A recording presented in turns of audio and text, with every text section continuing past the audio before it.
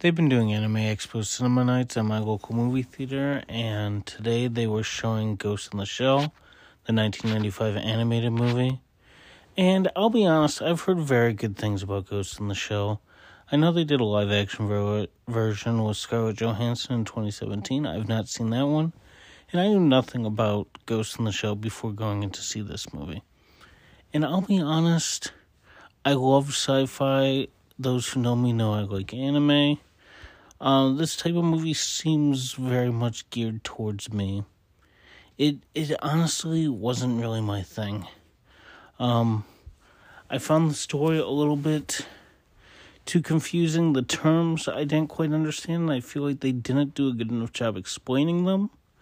And I felt like it was too short and ended a little bit too quick. I did really like the characters. I thought the world was very well done. It was animated beautifully. The voice acting was very well done. But besides that, overall, it just didn't meet the expectations I had for it. I've been hearing it talked about so much. Ghost in the Shell is a type of property that I feel like when you think anime and you think manga, one of the things you think of is Ghost in the Shell. So I don't know, I think I just put it on such a high pedestal that when I went to go and see it, it just didn't meet those expectations. So yeah, I was a little bit disappointed. It's definitely not a bad movie, but I don't really see myself seeing it again. I mean, who knows, maybe I'll watch it again with a different point of view, and maybe I'll end up liking it again, but I'm not rushing to see it again. A quick synopsis. There's this character named Major. She's a cyborg policeman, and her partner and a few other people are hunting this hacker called the Puppet Master. And it's kind of the whole premise of this movie is you're in this sci-fi world. It's 2029 in this movie. It sounds so futuristic in 1995, but now obviously we know 2029 is not going to be looking like that, probably. But yeah, there's just cyborgs, there's a lot of robotic stuff going on, constant hacking. The way that they communicate a lot of times is through kind of like, it seemed like telepathy. I know it probably was more technological. They have really cool, like camouflage abilities that some people can use where they pretty much turn completely invisible, but obviously if you're walking on water, you'll be seen. If you're running past people, you'll be seen, and a lot of times they will use, like some type of radar to detect people who are going invisible.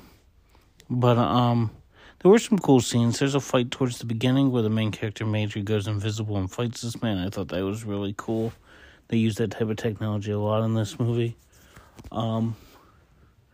I will say, for those people who are the biggest fans of nudity, this movie does have a lot of female nudity. I was kind of surprised by that because I know that the ScarJo version was PG-13, so they must have found a way to work around that for that movie. But there's a lot of nudity in this movie because every time that the character wants to go invisible, they have to strip naked. But I'm not the type of person who's going to be turned off of a movie because there's a lot of nudity. I mean, it's the human body. Who gives a fuck, you know?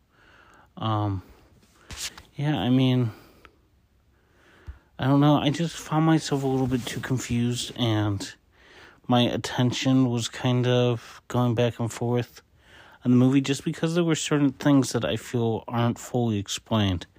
Like, I didn't really understand fully the connection between Major and the Puppet Master. I feel like there's some political stuff going on in this movie that wasn't really touched on as much as I would have liked. It kind of took me away from this world a little bit. And also the whole concept of the ghost. I wanted them to touch on a little bit more because they were talking about this whole concept of a ghost being in your brain and controlling something. And I don't know, maybe it was a line that I missed because obviously the version I saw was Japanese with English subtitles. Maybe I missed a line in there. But yeah, I mean, Ghost in the Shell, it's in the title, but I would not be able to tell you what a ghost is. I feel like I'll probably have to look it up later, but I feel like this movie just doesn't really fully explain things for me. I'm sure it's probably something that's explained a lot more in the manga or maybe in other sources of media involving Ghost in the Shell. But I don't know, I mean, for an introduction to this world, I'm not saying I want it to be fully handheld because I do enjoy when movies leave a little bit of the mystery of the world to the viewer's imagination. But when you have huge concepts like this and things that the plot fully center around in regards to going after the puppet master, and especially with the way this movie ends, I don't know, I just wanted a couple things to be explained a little bit more. Yeah, sorry for the shorter episode, but I mean, it's kind of hard to do an episode and go a little bit more in depth when you were a little bit confused about certain things. Yeah.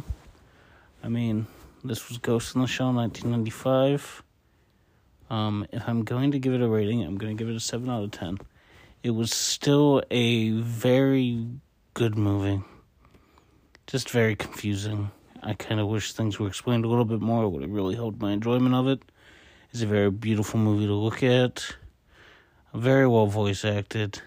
I'm not saying that I won't see it again, but there really wasn't much rewatchability, for me at least.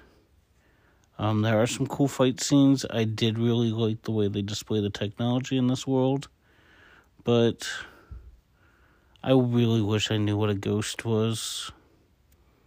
Yeah, this is Ghost in the Shell.